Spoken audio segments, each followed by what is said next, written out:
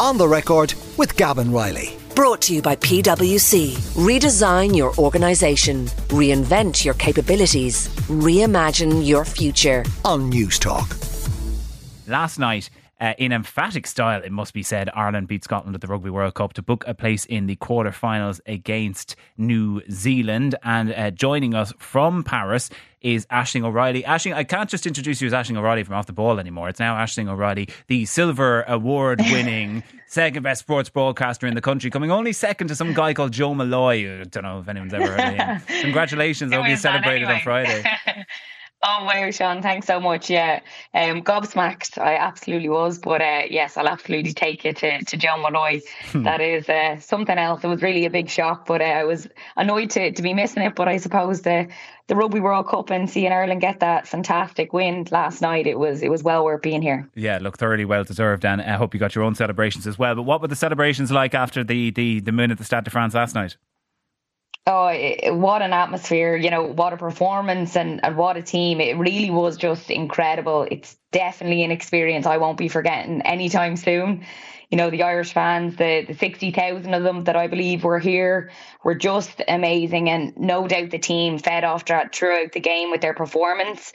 You could see it really lifted them. And that was really spoke about afterwards. You know, Andy Farrell always turns to the fans and he says, you know, you really don't realise what this means for us to have you all here. And he's constantly sort of asking about figures back home and how many people are tuning in. And, you know, he really feels like there's so many more people are jumping on this bandwagon, and it's great. You know, you can really see everybody is getting behind them. And yeah, it's exciting times. I feel like after the game and the performance, everybody sort of was looking at themselves in the press box saying this could be it.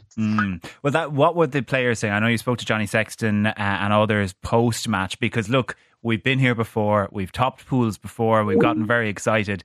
We've got New Zealand in the quarterfinals, obviously, of course, and Aisling's line has just dropped there, as you might have heard, the little bit of noise, so we're going to get her back. Obviously 36-14 was the final score, Hugo Keenan getting 2 tries, and Aisling, I believe you're back on the line there, so you spoke to some of them after the match. Were they getting carried away with themselves a small bit, or is there very much a realism that, look, we've been here before and we still have to, you know, we have to go a long way to get the distance? Yeah, there's definitely an excitement building. You know, straight away, that probably was the talk after the game. You know, it's New Zealand now, quarter final.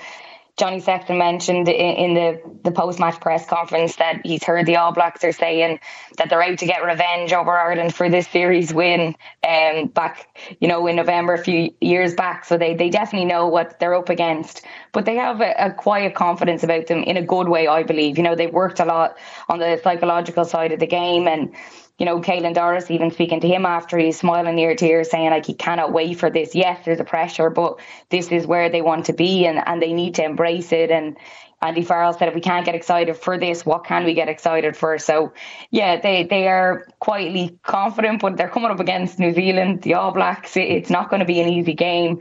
So yeah, they definitely are looking forward to it. But I think most of all, they're just really, really enjoying this. And I think that translates onto the pitch. Anytime you're around them, they're having a laugh, a joke, which is so refreshing to see. You know, a World Cup is a long time away from home, and to be constantly getting good performances, I think you need to be in a good place yourself. And it really seems that this team, they love being around each other. Talk to us then about the injuries. We saw a few concerns. James Lowe, Hugo Keenan, Tyke Furlong all going off at different points. Do we know more on them today? Yeah, so Matt Hansen, yeah, we've seen he came on and off yesterday. So he had passed the HIA, he returned to play, but then only for his calf to go. So at the minute, we're unsure how much of a concern it is, but they said they'll let us know in the next few days. But it is definitely a concern. James Lowe, we saw he took a bang to the eye. He may be struggling for this weekend. It also emerged then this morning that Keith Earls also has a hamstring strain. So he and Robbie Henshaw are going to be doing some running today to sort of make a decision on their fitness. So yeah, that's a lot of injuries in one area. So we could maybe see Jimmy O'Brien. He could be making his World Cup debut. And also the other big concern then is James Ryan. So he did have a bit of a wrist injury throughout the week, and it looks like he got another knock on it last night. So he is a big concern. But Tyke Furlong, that was someone else that was being mentioned. He looks like he could be good to go for the weekend. Okay, yeah, that could be a tough one in the back three, because if you look even at people to call up, Jacob Stockdale injured, Andrew Conway is out, so you're maybe running a bit three. Hopefully we'll a bit thin rather. Hopefully we'll get good news on that. Peter O'Mahony, what a fantastic occasion to make your 100th cap. There's beautiful photos of him on the front pages of the papers today with his son. Just a wonderful occasion. You sensed he got the love from the crowd when he came off too.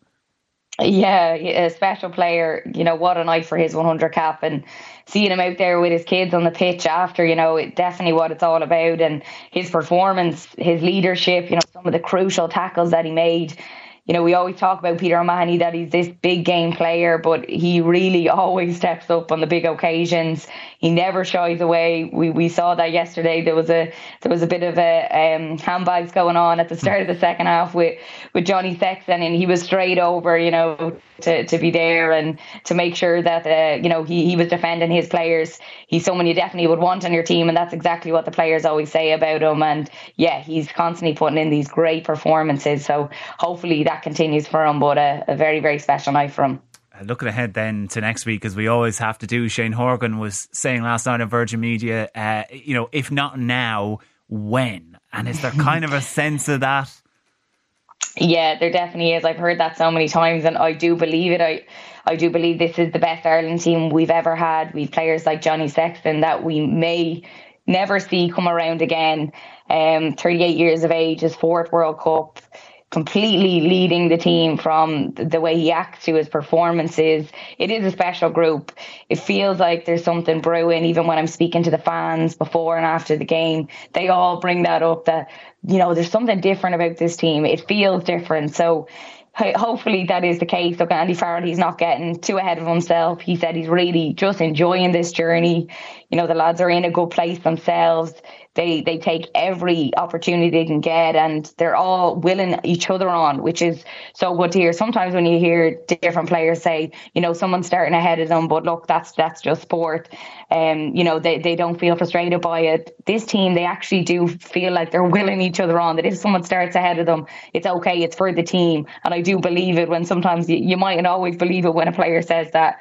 They are just one big family, as they keep saying. And yeah, I do think there's big things to come for this team, but a quarter final against the All Blacks, it's unfortunate that all these big teams are going to come up against each other on the one side of the group. So yeah, it's going to be a big task, but I think that they're well able for it. Yeah, especially when you see the way the All Blacks made absolute mincemeat of Italy, but then France also made mincemeat of Italy, and Italy ran them very close in the Six Nations. So you just wonder how good were Italy, and how it's kind of hard to put a place on how good the All Blacks have been after the last few games. Aisling O'Reilly in Paris anyway. We're going to hear plenty more from you, hopefully throughout the next few weeks, and not just next week. But thanks a million for joining us on The Record.